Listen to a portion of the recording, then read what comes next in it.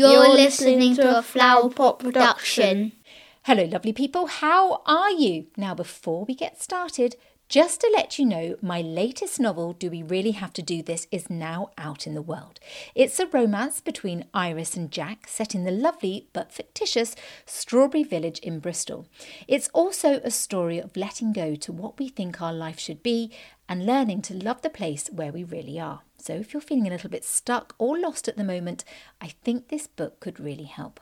And speaking of help, let me introduce you to today's guest, the wonderful Michal Oshman. You will fail.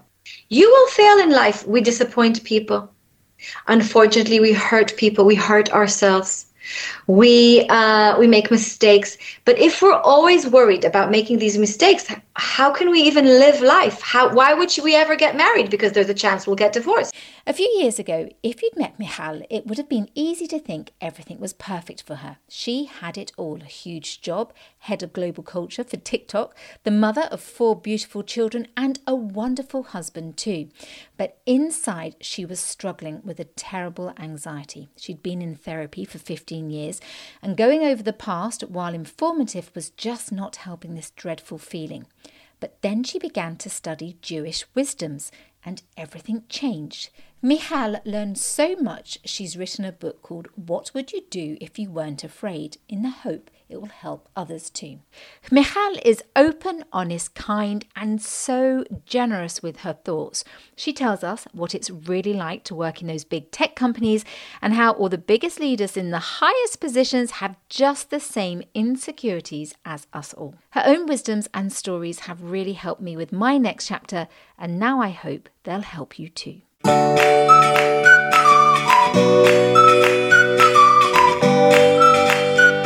Hello and welcome to The Next Chapter by Ellie Barker. The idea behind this podcast is that as I start my next chapter from journalist to author, I speak with some incredible people who've already started their next chapters in the hope it might help you with your next chapter, or at the very least you'll just enjoy the conversation. So here she is, Michal Oshman. Michal Oshman, welcome to The Next Chapter. I have been listening to your fabulous book and I've been looking forward to this conversation. So thank you so much for joining me. It's my pleasure, Ellie, and it's great to be here with you. Yeah, okay. Well, we have a lot to discuss and I'm a little bit worried because you've got half term, I've got half term. There's a deadline. But look, we're going to do our best because it's just wonderful. So we start as ever with the prologue. Now, you grew up in Israel. And you, your dad was a pathologist. So it was quite an unusual, I say an unusual profession, but it wasn't, because it was something that you were very used to. And you grew up, and I think you were sort of quite studious at school, and you loved to learn. Yes. Well, my father held quite a known position in Israel for many, many years. I think it was a good few decades as the chief coroner, forensic pathologist of Israel, during a time, Israel doesn't have many times of complete full peace. It's not really it's still in the DNA yet, I would say. But during the times when Israel was going through many difficult times of terror attacks and different wars, so I was exposed to death, I guess, from a very young age through my father's work. And I go into more detail in the book how, for different reasons, I did see sites that are very difficult to see, and from a very young age, as I mentioned. And I was also raised by my parents, but also grandparents who were Holocaust survivors. So my early childhood memories, and even later on in life, are of sadness, of pain, of grief, of sorrow, of anxiety. And I guess that's really how I am wired to begin with. Yeah. I mean, and it really is. I mean, obviously, everything that's going on at the moment, people, is very much in everyone's mind. But to grow up like that, I mean, your grandmother, you tell the story that she was on a train that she later found out that was on the way to Auschwitz, but she managed to squeeze herself through this tiniest gap, jump off the train, really hurt herself, went into a farmyard, hid herself there. I mean, it's almost beyond comprehension, isn't it? That kind of trauma and then fear. Yes, but here we are speaking today in 2023, and horrible things still happen. And I was so looking forward to my conversation with you today, and almost like thinking of other things and focusing on other parts of life. But it's very current, this fear and this lack of safety. And my grandmother Hannah was her name. Yes, she was on the train alone. Of course, with many, many hundreds and thousands of people there in impossible conditions. And like, I guess everyone there on the train, she sensed that they're not going to a hotel or a spa or to take nice showers as they were told. Everyone felt that something horrible was going to happen, but not everyone had my grandmother's, I guess, luck. And also bravery, because she had nothing almost to lose. She was the only one on that train. She was single. I mean, she wasn't there with her family. And she was single as well. She was in her late 20s. Most of the people on that train had their families with them. So they couldn't take the risk of jumping off the train knowing that Nazis will shoot them and, maybe they'll survive or not. She was shot at. She was injured, horribly injured. She hid in a pig's barn for a few weeks, and the only thing that was there was water, so she also became completely blown. She couldn't move because she was so filled with water and the non-food that the pigs use for themselves. But she survived, Ellie. The bottom line is that she survived. She lost her mother, father, brother, and sister in the Holocaust, but she survived, and she started a whole new family, and I was her first granddaughter. Yeah. And what you've gone on to do, I mean, it's just incredible. And I mean, this is very early on. I'm saying this, I was going to save it for later, but I'm going to just say it now because it's just something for me has been a little bit of a game changer, and it sounds very simple, but it does kind of relate, because I know you talk a lot about Viktor Frankl, and obviously this, because you understand it and it's your roots, but exactly like you say, that this is what he said, and you live by, is the fact that our last freedom is always how we choose to look at something. And I love that. And I mean, it really is. And I think it is something that we can all choose to do. And this is what we and that's obviously in an extremely extreme situation, but also we all often live with this constant anxiety that a lot of us do have, which we're going to go on to talk about. So it's just incredible. It really is. So you obviously were sort of academic. You had 3 university degrees, and how I understand it, forgive me if I'm wrong, you came to England when you got married, and yes. But something I'm missing out in between that is that you were in the Israeli army. Yes, for 3 years I was an officer. Yes, I came. We moved to London about 20 years ago. And you mentioned Viktor Frankl. If our listeners have not had a chance to read Man's Search for Meaning by Viktor Frankl, I highly recommend it. This is not a Jewish book or a book for Jews or a book for anyone specific. This is a book for people that want to look at life from the perspective of how critical it is to search for meaning and to focus on meaningful work, activities in life. Now, I know that so many of us use the word, especially in the corporate world, which I'm part of, purpose, meaning, right? That's lovely. And I know it's quite current and has been in the last 10 years. But what Viktor Frankl discovered, he was Sigmund Freud's student.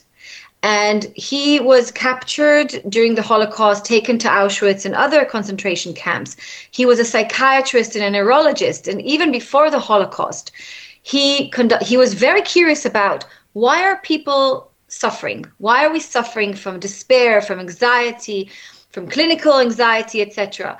And what you could say, discovered in Auschwitz, which sounds crazy because no one should it wasn't a research platform, but he was there for 3 years and he was still a neurologist and a psychiatrist.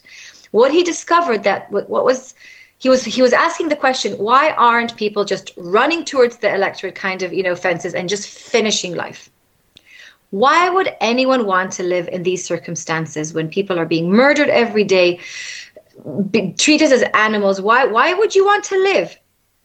And when I personally was in my lowest place with my own anxiety, not asking a question of continuing to leave, but really feeling horrible anxiety and fear and I, some kind of despair, I remember reading this and learning that those prisoners chose actively to live and had greater motivation, today we use the word resiliency, to live, because they searched for something meaningful within the context of Auschwitz.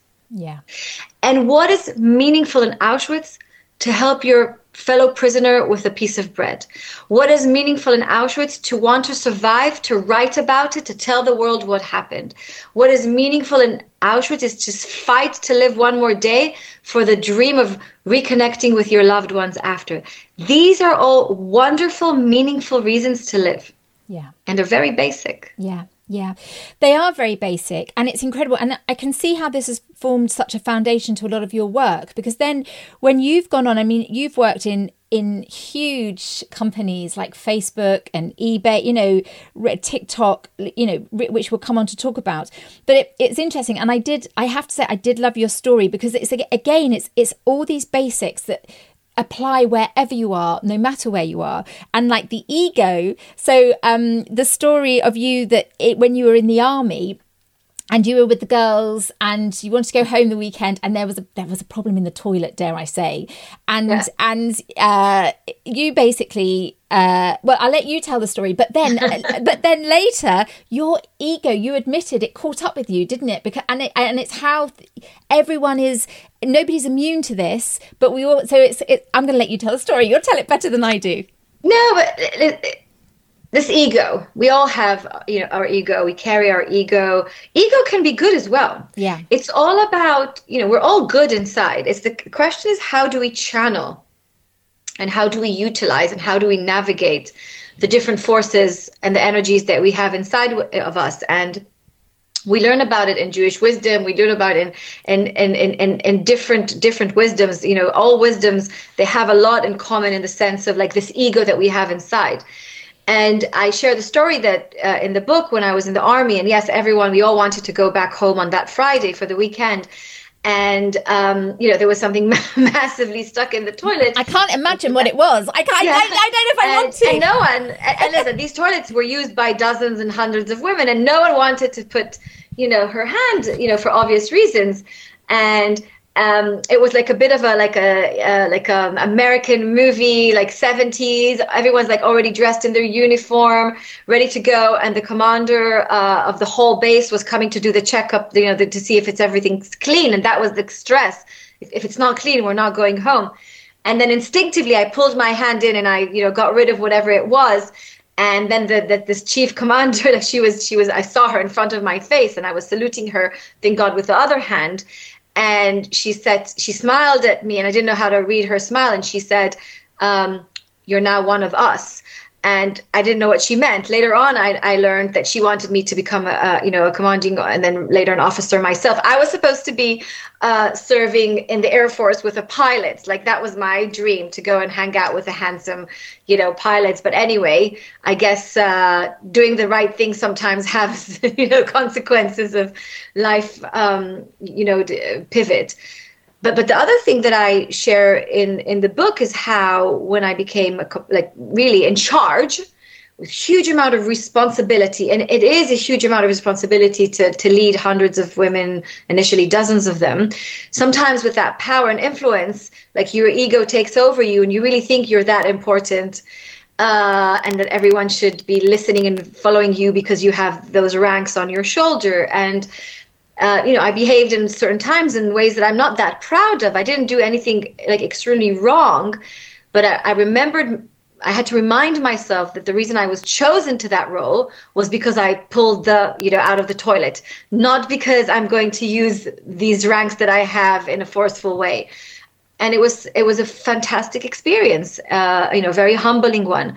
And really, I learned leadership from very young age of 18 through serving in the army.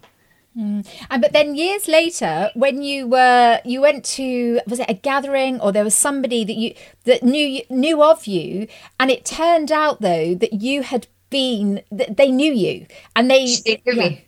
And I didn't let her go home on the weekend because it wasn't So this is, well, now mother of four. Then she was one of my, you know, I was her leader. I was her an officer, commander, and she wanted to go back home, and she said that she wants to visit her grandmother on that weekend. The grandmother wasn't feeling well, and our instructions were that it's not a good enough reason to release someone to go back home. And I said no to her, you know, following and feeling very comfortable doing that. And then I think it was probably 25 years later when we had a community gathering here, which I couldn't come to. And then my husband went, and this person 25 years later, she asks him for his wife's name and surname. And then she goes kind of all shocked. And she's like, yes, I know your wife very well. And, you know, those feelings from 25 years ago. Since then, I've had many coffees with her. And she actually told me that her grandmother was fine. She just wanted to go home. Never mind. Never mind. I didn't share about it in the book. I didn't think it was appropriate.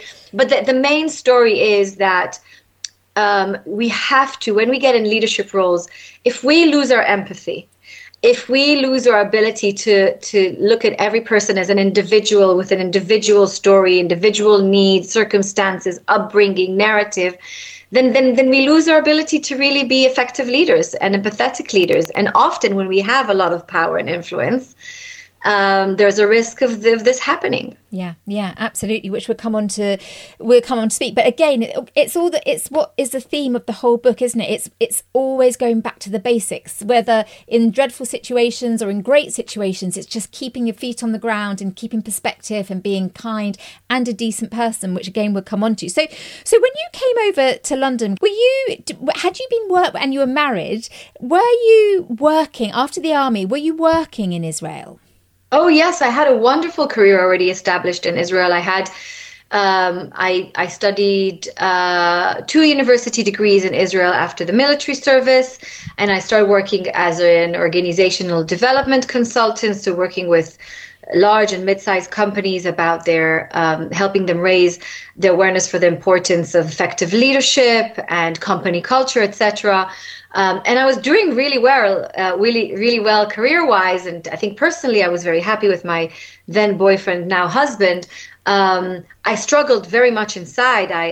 All my life I struggled with anxiety and fear within myself, but the external story was very different of success and achievements, etc. And then when we moved to London about 20 years ago, it was one of the hardest experiences I had, because it was almost impossible to get a job. No one could pronounce my name, and thank you for being so kind and asking in advance of our recording how to pronounce my name. I used to leave messages saying, you know, where I'm from. No one knew that place, and I couldn't understand even the language itself and the accent.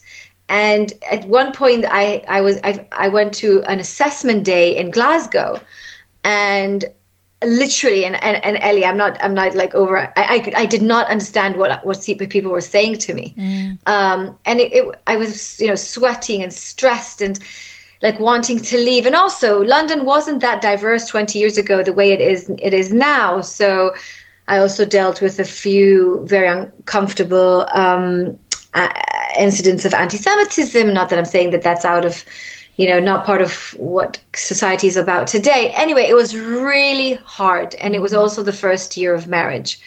But I navigated that. Yeah, you did, because you got a job as a receptionist in a spa. So obviously you loved working, and you didn't let this stop you. You carried on working. So tell me, did you go from there to being with this enormous job of leadership for the tech companies? How did you do that? So I don't know. Hopefully there's people, you know, that will listen to us that were or are immigrants themselves. They know the experience of moving from a place that you know the language and you know the culture, and people can pronounce your name. And when you speak, people can get a kind of a good enough feel about your upbringing, or this humbling experience of moving to a country where you lose all of that. You lose all of your identity almost. And the risk is that you lose your identity from within. Yeah. So you start giving up on elements of your culture or completely change the food that you like, which again, you can do if that's what you choose. But I moved to this country. I was already 30s. I was very clear about my identity or who I wanted to be. And I was also very determined to make it work. And I remember, Ellie, there was one of my most meaningful experiences, painful experiences, but meaningful, when I moved to London, to the UK, and really I sent my CV hundreds of times. No one got back to me. I called no one, and of course I was making spelling mistakes and grammar mistakes, which I still obviously make. And then someone said, you have to meet this person, this guy. He's very successful. He's ex-Israeli. He will give you all the tips, etc. And I met with him, and we went to a coffee place, and there's one very high chair and very low. And I realized that he took the high, so immediately he kind of positioned us. He was anyway 20 years older than me and more experienced, but he actually chose even physically to take the taller, higher position. And he told me, listen, I'm going to save you time. You should say goodbye to your career the way it was before you moved to this country. The only thing you can be, and listen to this, Ellie, is teacher assistant, a receptionist, or a mother. And maybe you can combine those, being a mother and two. So first of all, his perspective of the role of a mother and a receptionist and university. And I'll never forget, I sat in front of him, Ellie, and my blood was boiling all over me. I went back home and I couldn't stop crying. And I don't cry that much often. It's and I cried to my husband. It's I lost my life. I lost my career. I lost my life. I have degrees and abilities. I know I'm smart. I know I'm ambitious, but that's it. He told me, give up your dreams. And my husband said, F and that person's guy. F him. F him. And it became a phrase in our household. Every time something was difficult, no one getting back to me from interviews, people made fun of me when I interviewed and I said something very wrong, grammatically or of course not intentionally. Every time something like that happened, we said F, because we're not going to let that. And it actually gave me more resiliency. I knew he was wrong. Yeah, well, he was wrong. And, I know lots of, teaching assistants, receptionists, you can do a brilliant job. It's not that, but it's the fact that you knew what you wanted to do, and to have a man sitting above you. And the thing is as well, I've encountered bosses like that, as somebody from England, and it's just rubbish. And but imagine if you didn't have the husband you have and said, actually, was I saying, that could be a whole different ball game. And this is what's amazing with all, and from where you came from, with this spirit of resilience that you've seen. And you've got such a big perspective of life with the death, with what you saw with your dad, but also it's no, I'm not going to be told this. So can I just ask, why did you move to London in the first place? Was that was just a joint choice that you wanted to do? It was a joint choice, and I wanted to become more multicultural aware myself. So when I was raised in Israel, I was raised pretty much with people that have a similar religion, whether they practice it or not. So, similar, different backgrounds, to be honest, because Israel is a melting pot of people post-Holocaust coming from different places in the world. But I really wanted to step out of my own comfort zone, and be careful what you wish for. Get out of my comfort zone and almost start a new life in a place that is, very different to my upbringing. And going back to that person, that was so trying to demotive me. And, since then, every time someone tells me I moved from a new country, can you help me with a mock interview? Can you have a look at my CV? I say yes. Yeah. Yes, because when people move from one place to another, either in their mind or physically or geographically, they need support. They need someone to believe in them more than they believe themselves. And how upsetting it was to hear from a man who's married and a father himself, that assumed that a woman can be either a receptionist, a teacher assistant, or a mother, and maybe a combination. That's actually my fuel. To go against that. Yeah, quite right. Still. F whoever he is. I'll tell you the name later. We all think it now. So how then? Amazing. So how did go into, I'm not entirely sure what order you did it. Forgive me, Michal. That it was Facebook, eBay, and TikTok. So how did you get into the social media? So in the last, I guess, 12 years, probably, I've been working in social media or tech companies like eBay and Facebook. And most recently, I was global head of company culture for TikTok. And at the same time, roughly published my book, which is called What Would You Do If You Weren't Afraid? That is my mantra. Yeah. Acknowledging the fact that we are afraid in life. Yeah. Sometimes we're afraid of our own power and success and talent. Sometimes we're afraid to make a mistake. Sometimes we are afraid of living. Everyone has their own version, and of course, it changes. But it was this moment, Ellie, when I submitted dozens of CVs, called everyone I knew, and no one came back to me. And then there was this recruitment consultant, and she met me. And she said, I like you. I really like what you stand for. I told her about all the things that I'm kind of telling you. And I told her I only want to work in a place that genuinely cares about its employees, that wants to do the right thing in the world, and is brave and will accept me the way I am. And it's just kind of in a very special way. 2 companies gave me this most incredible offer at the same time. So from feeling like no one's interested in you, no one's gonna, welcome you to their company. Suddenly I had 2 companies almost like competing the offer, which was lovely. Okay, I'm not gonna lie. It's a nice feeling. We should celebrate these moments as well. Yes. And I decided to go with one of them and really started learning about, I'd say, the English culture. And I bought the book. I remember someone gifted me the book, Watching the English.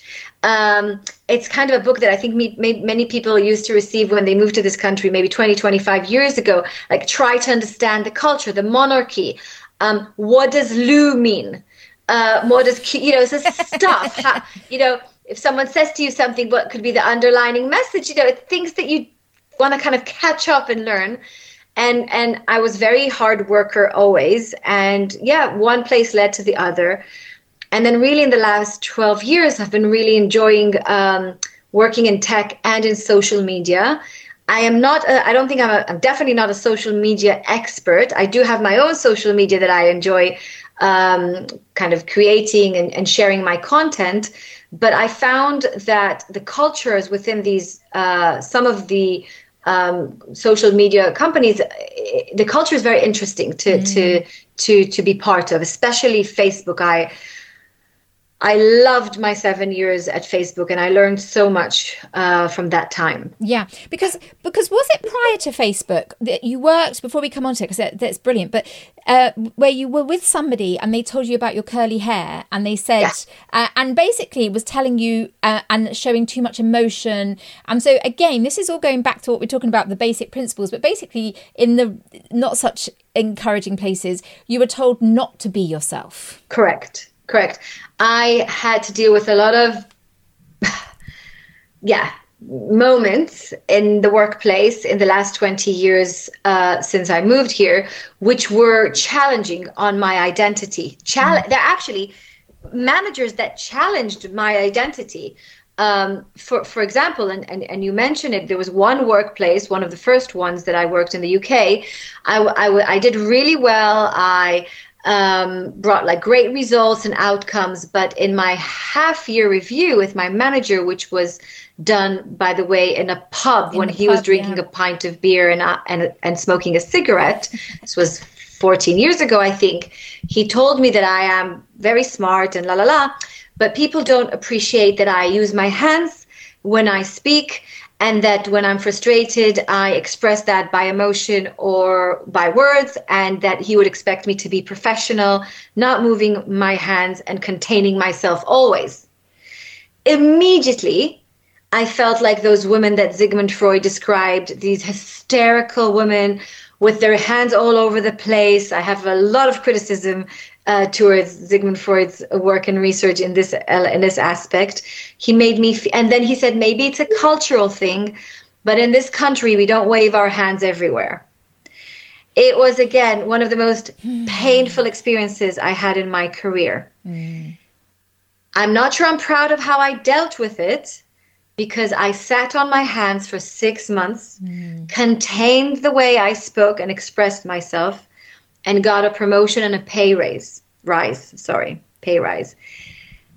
I thought at that moment in time that was the best thing to do for me. Yeah. And I don't think in any way, shape or form, I kind of, that means that he kind of won and his opinion was more superior. I wanted to go up the ranks. And I know that so many people and women and underrepresented minorities can relate to what I'm seeing. Sometimes there's certain bullets that we choose to, to bite, to hold, to not fight back, because our plan is to get to the more influential senior roles that we can really change companies from the inside. Yeah. And yes, 10 or 11 years after that incident, I became the global head of company culture of TikTok, advising to the CEO of TikTok on anything that has to do with culture. Yeah. So, yeah, boss. Yeah, exactly. Because when I was listening to that, I was thinking, I bet did she, I was imagining you can say, right, I walked out that pub and I never went back. But actually, the resilience is, believe it or not, is actually staying. Because if you had have done that, and then, okay, but then what would have happened next? And you'd be angry, and it's picking the moments, isn't it? But what you did do, you went on, look at what, F also, let's go back to that charmer, F We that have lots one. of F names. Yeah. F them. But the fact is, then this is probably how you ended up doing the job that you did, because you were then encouraging people to be themselves. And this is all part of it, to have this wholeness, which we're going to come on to talk about. But you have to feel that wholeness, which is basically what we all want to feel. You have to be yourself wherever you are. I'm not saying overt, but basically you have to be fundamentally yourself. So and I love this, that when you went into, so you were in Facebook, I think it was like your first day of work, and was it there that you saw the motto? But basically, and I love this, I was telling my husband and my sons about this, and they were surprised that the big motto in Facebook is basically fail as hard as you can. Correct. That's amazing. That's amazing, isn't it? And they still fail. Yeah. Listen, I haven't been working at Facebook for, I think, 4 years now. So, these companies, they grow fast. There's been a lot of change. And also it's now Meta, and, the focus has changed, et cetera, focusing on AI and AR, et cetera. But when I was at Facebook, this was 2014, brilliant place to be. They IPO'd, went public just maybe a year before I joined, maybe 2 years. And their strong mantra, or when you entered the company, but it wasn't just on the walls, because many companies, they have mantras on the walls, but they're not lived within the company itself.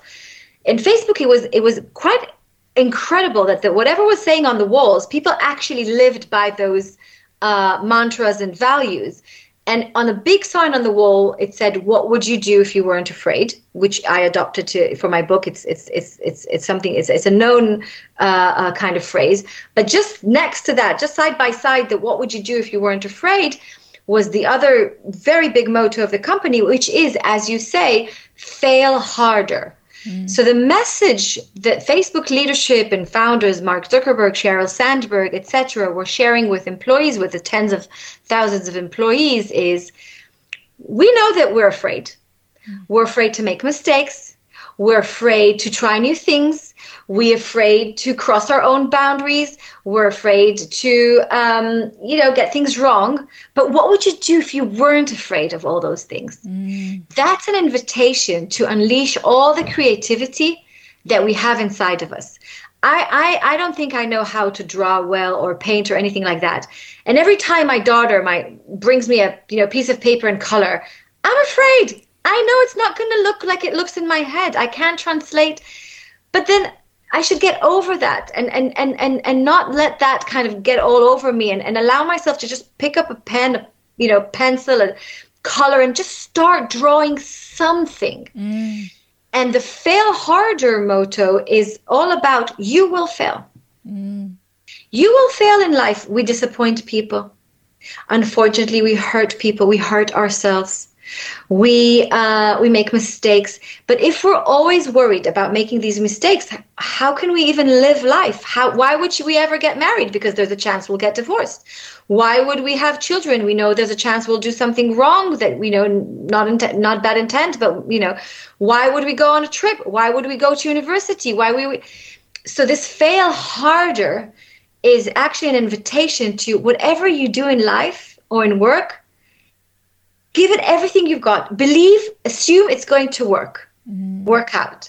And if you failed, at least you failed harder, trying your best. Yeah. And it takes the pressure off, because I love my husband. Do I have any assurances, guarantees that we'll live forever after? Of course I want that. Do I have any guarantees when I bring children to the world that I'll be the best mother? Of course not. But if we avoid doing these things, and of course there's many other examples, then we're not fulfilling what we want to do in this world. Yeah. I mean, funny enough, when I was listening, say, to you, and I listen to it when I go running, and I actually stopped and I asked, because you also ask another question, where am I now? That's a question we should all almost be asking ourselves on a daily basis. Where am I now? And keeping true to ourselves. But I stopped and said, what would I do if I wasn't afraid? And I said, and I got a mailing list. So, and I wrote this to my mailing list. I said, I'd say no more. I would be me more. And I would allow myself to enjoy myself more. And I think it's all the same thing in a sense, isn't it? That you are letting go of that control. And it's interesting, because I've been speaking about it with people since then. And some people might say, "Oh, I'm not afraid." And then I think, but do you know what? We're all afraid. That's like you say, it's actually part of the fear. Before we go onto a little bit more about the book, I mean, there was something, and I love this as well, when you were working at Facebook and they called you in and said, and I mean, this was a totally different to the other characters, should we say, that we've spoken about before, but the maybe you were you've got a lovely personality and a big personality, and you were being yourself, but one of the managers did call you in, didn't they? And I loved the way that they spoke about this. Yeah, so is this when I actually failed harder at Facebook? When I joined, it was very hard to be accepted to work there. When I applied, I remember applying on LinkedIn, and it was like more than 900 applications to that role. So you sit there and you're like, who am I to apply for this role? There's 900 people that are also, and it kind of demotivates you, or at least it did me. But then I said, if I don't get it, I'm just one of 900 and something people, and it makes you feel less, like a failure or whatever. So anyway, I went through many, many interviews with Facebook until I got the role, and I came in, and there's this pressure in many of these workplaces when you get in companies like Facebook and TikTok and Netflix. I'm very aware of that. This pressure of delivering fast, to be seen as the most effective, high performing employee from the very first minute, because you're afraid that they're going to get rid of you. It's a very uncomfortable feeling. And of course, you're carrying this imposter syndrome inside of me, saying, why didn't they take the other 900 people? They made a mistake by choosing me. So all of these things are going on inside of me when I joined Facebook. And then I was given this massive project. And I used to work before that in companies where assertiveness, and in banks, that assertiveness was a very important part of a component of being an effective leader. And you're expected to be assertive. But Facebook is very different. It's a relationship-based company. Your title means nothing. No one actually knows your level or your title. It's all about the relationships that you build. And people won't follow you unless you're kind, thoughtful, care about other people, and really want to do what's best for the company and not for your own career. So anyway, I got this big project, and I was still wired in the way that the company before kind of rewired me. And I was very assertive of how I managed that project, and people around me did not appreciate it. And my manager, my legendary, beloved manager at Facebook, was trying to send me signals. But when you're so in your place, you can't, like someone's trying to raise a red flag. Hey, you should really think about how you are, but you're focused on delivering. So I missed those signals. And I carried on. And again, I did nothing horrible. And I'm speaking to anyone that works in a company. We have to be sensitive to the ways of working of every company, or every family has its own DNA. And I was trying to impose a DNA from another place or another version of myself to Facebook, which just didn't accept that. So I was called to so the project was very successful, but I was called to, my manager asked me to jump on a call. And he said, congratulations for your first failure at Facebook. But he meant the congratulations. He genuinely meant it. And I was so confused. Wait, congratulations. I knew the project landed well, like the work, but you're telling me I failed. And it took me a minute to realize I failed the company in how I behaved. And actually that is more critical than the project itself. And I thought that was such a message for life, because sometimes we're so ambitious or so determined, or we know exactly how everything needs to be, but we're actually failing. Yeah. We're failing the people around us. Yeah, always. And he told, he said to just go home, take the evening, but then come back tomorrow and be better. Yes. And doesn't that show, that must have felt so discomfort, so uncomfortable for you. You feel embarrassed, you feel the shame, all this kind of stuff. But actually, if you can go through that and accept that and think, do you know what? Then you become better. And it's coming, I work with a big company, but when you think about it, we're all so much clinging on to make sure that we don't make a mistake, and in life in general. Whereas actually, again, take away that fear and actually just have to sit in that discomfort. And then actually it frees you. You can go through the other side then, which is it's just amazing. And they were such big jobs. To be head of company culture at TikTok, that's huge. And just before we go on to about the book, you say you're not a social media expert, but you like making content. And obviously lots of people who are listening to this, they obviously, they use social media in many different ways. Your feeling of social media, this is a big question, I know, but is it, as somebody who works in it, to use it correctly, to share content that you love to create, would you say that is the way to do it as such? That's how I see it. Yeah. I do have tens of thousands of followers across the different platforms that, I do, and I engage with, I guess, 100,000 people kind of on a weekly basis through these platforms. And it's my perspective is 100% what you just said. It's not easy. So I'll kind of paraphrase how you said it. That's how I say it in my head and how I say it to my teenage children. Everything has good potential in it. I genuinely believe it. Everything has a potential of light within it, even the most horrible things in life.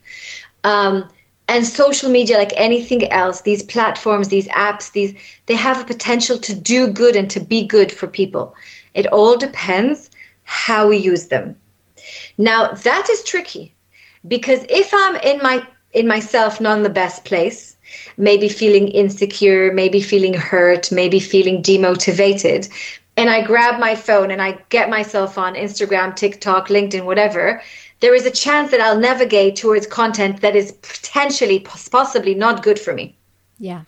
And that interaction with that content won't make me feel any better. It can make me feel worse. Yeah. So the rule of engagement for me with social media is to ask myself, what do I need today for my well-being, for my healthy, good existence, for my learning, for my development, for my growth? There have been moments in my life, and I'm sure everyone listening here, when I didn't use social media in a helpful way. For example, obsessively following that girl in a high school that I always wanted to be like her. Yeah. And trying to see, so what does she look like now in her late 40s? And what does she accomplish in life? And by the way, how does she look? And, enlarging that photo. Not good. Yeah. This is not good use of social media. Yeah.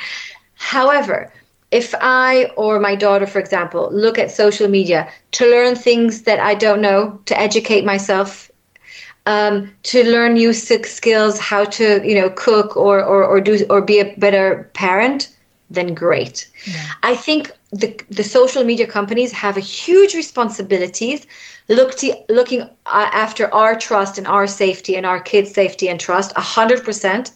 And at the same time, it's our job as parents and individuals and people to learn how to self-manage ourselves when it comes to social media. It's one of my jobs as a parent. Yeah, it is. But having that clarity, like you say, what it is that you're using it for or why. I mean, I use it with predominantly for my books, for my podcast. And it's taken me a long time, Michal, to get over this barrier that I've had, that you don't want to in any way be showing off or bragging or selling. But actually, if I've written books that I've spent quite a lot of time researching and putting some wisdoms in, that it might help someone, or this conversation, I think, will help lots of people. So I'm doing myself a disservice by not putting it out there. But I suppose it's always doing it in a way that's true to yourself. 100%. And listen, I can so relate to what you're saying. When I wrote my very personal book, self-help book, What Would You Do If You Weren't Afraid?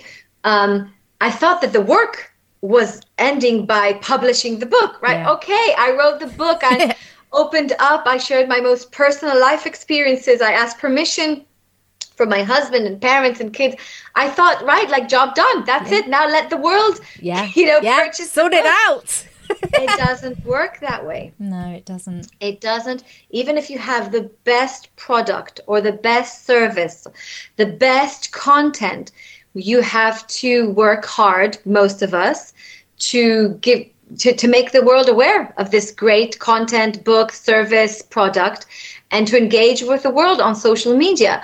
And I really hope that we're kind of beyond this concern about self-promotion. Yes, I am promoting something I believe in, which I think that others can benefit from as well. Yeah. Well, I mean, I've benefited a lot from this, and I genuinely, and I'm not just saying that. I'm really not just saying it because it has. And so this is it. So basically you were seemingly, as many people would say, you kind of had it all. So you've got your gorgeous husband, your lovely children, you look lovely. You were saying, you wore great clothes, and I think I don't know if you were at a wedding or you're at a function, but it's just like, do you know what? Yeah, on the outside, you've got an amazing job, you've got it all, but on the inside, as you mentioned earlier, you had this constant gnawing away anxiety, and I can really relate to this as well, to many in sort of different ways, but in many ways.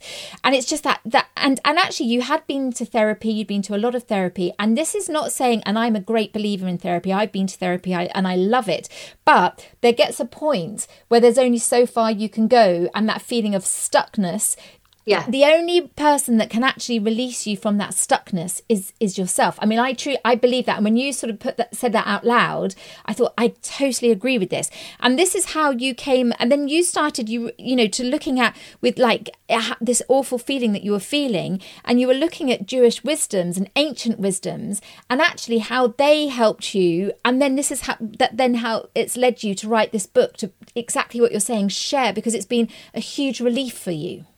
Yeah. So I went to therapy for many years, maybe overall 15 years. I also studied psychology myself, and probably had four different psychotherapists throughout those years. And like you, I'm very fond of therapy and believe in therapy. It really raised my self-awareness because I grew up in a home when we didn't talk about feelings. We didn't talk much at all. Actually, it was more of a survival mindset. In my kind of the environment that I grew up in, very loving parents, but just feelings were just not part of the deal. And so I learned about all these terms in psychology of, transference and counter transfers, what's mine, what belongs to me, what belongs to you, like all sorts of really great way to assess and evaluate things. However, at some point, I felt like my therapy was all focused on the past. Yeah. And with a very blaming mindset towards my parents or my immediate carers. And it was quite tiring to revisit these childhood experiences again and again. I know what happened. And I confronted my parents, and they're like, can we just live in the present and in the future? Yeah. And I felt like psychotherapy kind of stopped doing it for me. I know that today there's much more holistic, spiritual ways to work on a person's well-being and help them heal, but I had no access to that. And I looked everywhere, Ellie, for solutions. Buddhism, Taoism, all the isms. The only place I never really looked for healing or answers is my own heritage, which is Judaism. I am Jewish by birth. It's my race, but I had no access, or to be honest, not much interest to consider Judaism with anything that has to do with my well-being, with my spirituality. And at the age of 38, 10 years ago, I really discovered, and I'm using this language, discovered, that there is a universal, spiritual, relevant to all Jewish wisdom, which actually starts from the soul.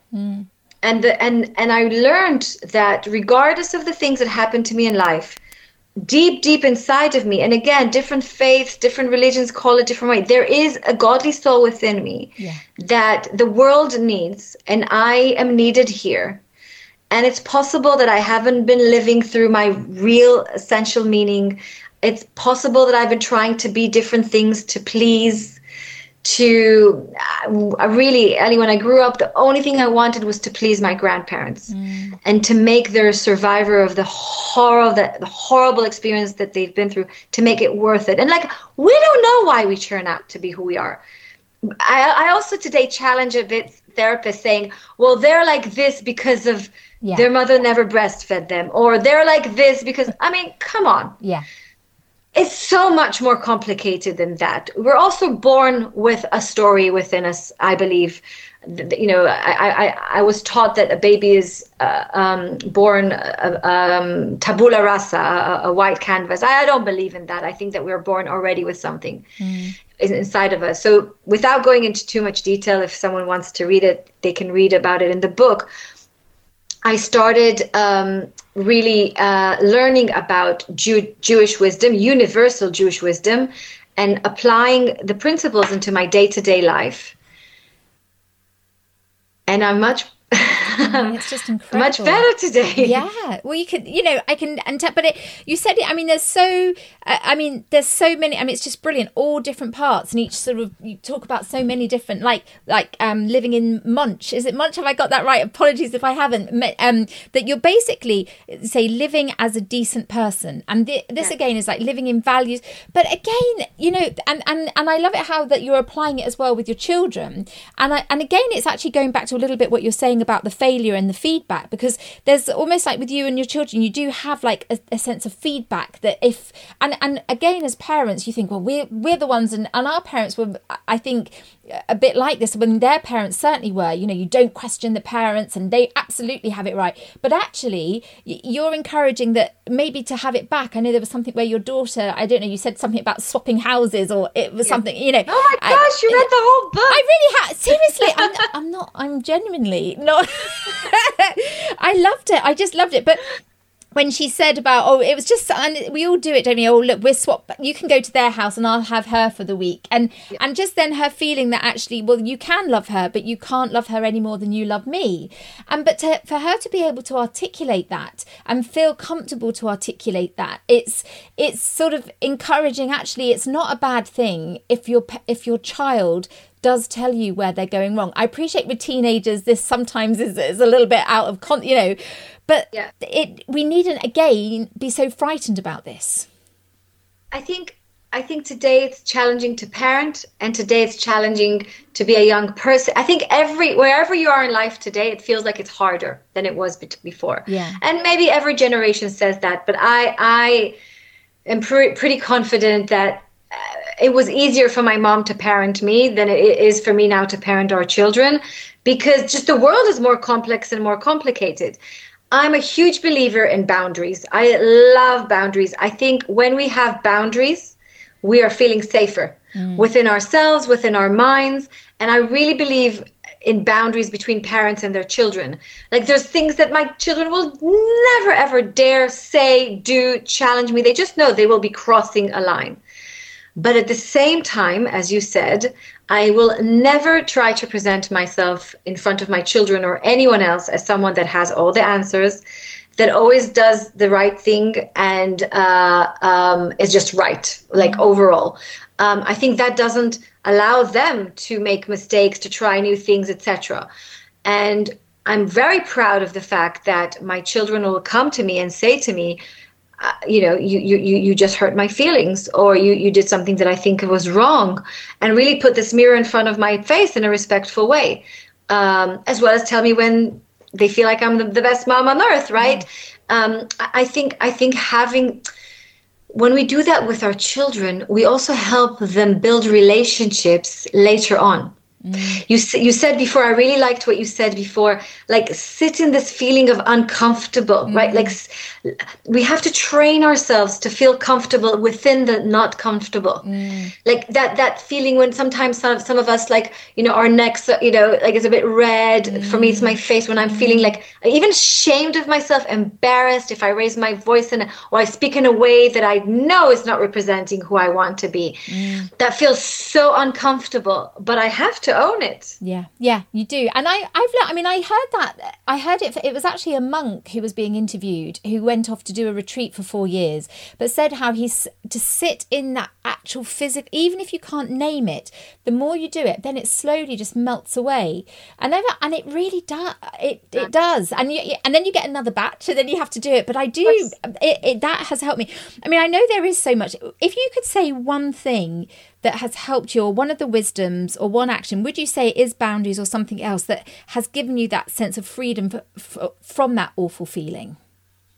One of my favorite sayings in spiritual Judaism is, and this goes like hundreds, if not thousands of years back, is, and I'm translating from Hebrew, is that there's nothing more complete than a broken heart. Love that, yeah. I spent most of my life trying to be perfect. Yeah. Perfect grades, perfect at school, perfect daughter, perfect this, perfect. That causes anxiety, of course. Yeah. Anxiety. Perfectionism is a type of anxiety, right? Of being obsessed with being perfect.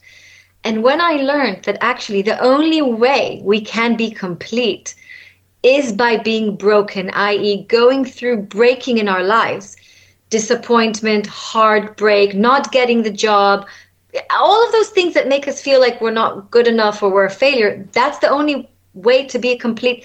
There's also a saying that you're not complete until you're broken. And that's very encouraging. And if you think about it metaphorically, and if our listeners would just not if you're driving, but if you're not driving or working with heavy machinery, if we close our eyes for a moment and imagine our heart, this is metaphorically speaking, of course, we always try to keep everything intact, right? Our heart intact, perfect, no hurt, no disappointment, no failure. How can we grow? When we do break from all of those difficult feelings, when we do break, and again, just imagine this, metaphorically speaking, our heart kind of explodes from the breaking into many, many pieces. And it's just in between those shards of the heart, the pieces of the heart, is the space where growth has space to happen. And that growth is actually empathy. Understanding others. It's often we only become more empathetic when we're in pain ourselves.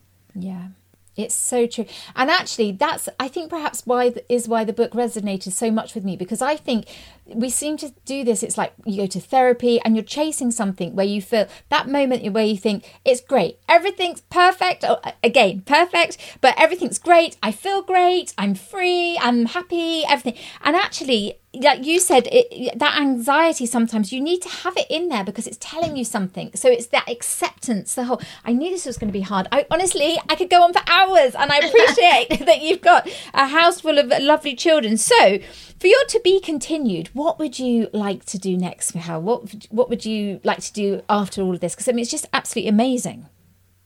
I think it's definitely a life mission for me.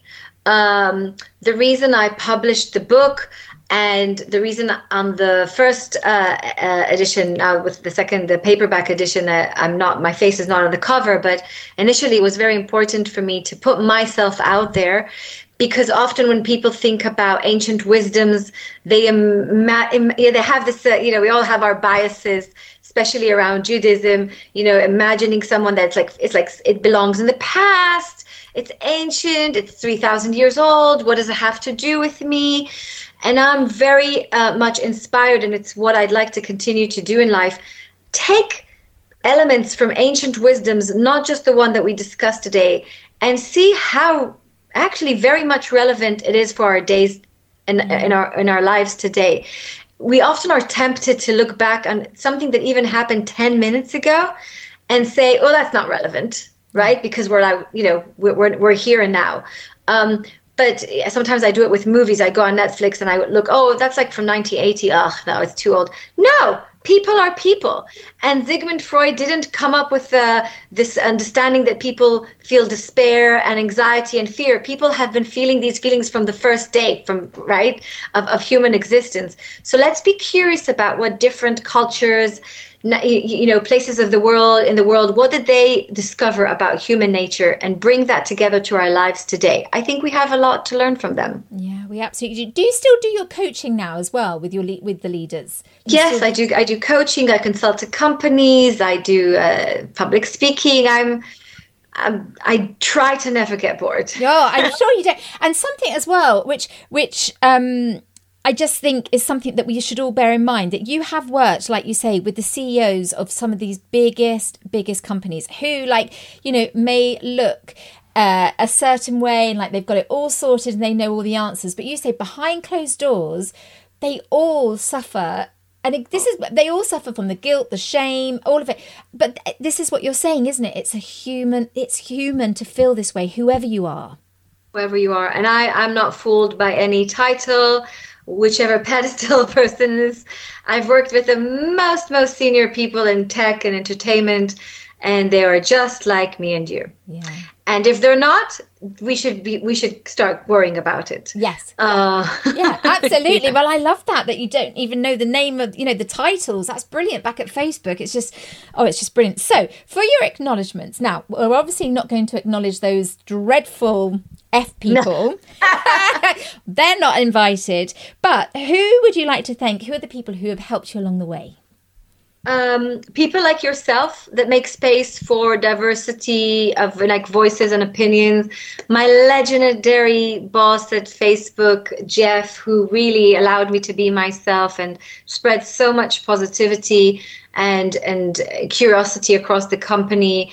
My husband that supported me when that, F person said that, I don't have a chance to continue my career like the way I wanted. My children who allowed me to open up in this book. Every person I meet on the journey that is trying to make this world a better place for all, I'm grateful to them. Oh, well, we are very grateful to you for what you're sharing. We really are. So very, very finally, so your advice at the end here. So if someone's listening to this, Michal, and they are feeling like you were feeling, like that horrible, stuck feeling, but deep down, a shame really as well, that they are feeling anxious inside. And they know that their true soul, they're not deep down, they are really not doing what that true soul, they're not being true to their soul as such. Yeah. What would you, and that could be somebody in any different, doesn't necessarily have to be a great big job, or they might think, do you know what, I do want a great big job. Whatever it is, where they are, they're feeling they're not where they should be. And they're not feeling as good as they should want to feel. What would you say to that person? I would say, and I say this to myself and my children, I often use the metaphor of a bridge. And in the back of the book, I say that the whole entire world is a very narrow bridge. And the most important thing is to have no fear at all. It's very normal to feel afraid. But one of the best things that we can do in life is replace fear with purpose. If you're not sure about something, if you feel like you're afraid you're going to make the wrong mistake, you want to make change, start with one step. One step. I have an allergic reaction to things that promise you in 3 weeks you're going to look like that model, in 5 weeks you're going to run that marathon, in 10 days you're going to do a career change. No, life is a long journey, and we often obsess to get there very, very fast to wherever we want to get. Take one step, potentially out of your comfort zone, potentially make you sweat a bit, feel uncomfortable. It doesn't have to be extreme. One step towards doing, believing, or being more of who you know you are. That would be my advice. Michal Oshman, that is amazing advice. Thank you for your time. Thank you for your book. Thank you to your lovely children for being very well behaved in this. And I hope we speak again. Thank you so much for being such a fabulous guest on the next chapter. It was a huge pleasure. Thank you so much to you and everyone listening to us. So there you are. I mean, what next? Well, the question I think you probably want to ask yourself now, I did exactly the same, is go on, ask yourself this. What would you really do if you weren't afraid? If you haven't done this already, go on, just say it out loud. And then ask yourself, what is it that's stopping you? Even better, write it down. I always find it helps if I write something down and then I can go back and look at it. Now, I love that. Fail as hard as you can. So even if what you've just written down seems totally daunting, well, if you're going to fail, this is all part of living. Come on. It's all about taking that first tiny step. You can find Michal, her work and all her details in the link in the show notes. And I really recommend her book. It was just a game changer for me. You can find me at elliebarkerwrites.com. I'd love it if you'd sign up to my mailing list. I'll send you little notes to make you feel we're really not alone in this next chapter living. And also my secret diary I kept as a television runner, so long as you don't tell anyone. Just keep it between us. Now, this episode is brought to you in partnership with the boxing charity Empire Fighting Chance. They're fighting to transform young people's lives, and the work they're doing around the world is changing our cities. I'm so proud they're supporting the work we're doing here. They believe, like Michal, life is all about being the person we're really meant to be. I'll be back next week, but in the meantime, whatever it is you're afraid of, go on, say it out loud. Even better, message me. I won't tell anyone. I think you can do it, and Michal does too. Speak soon.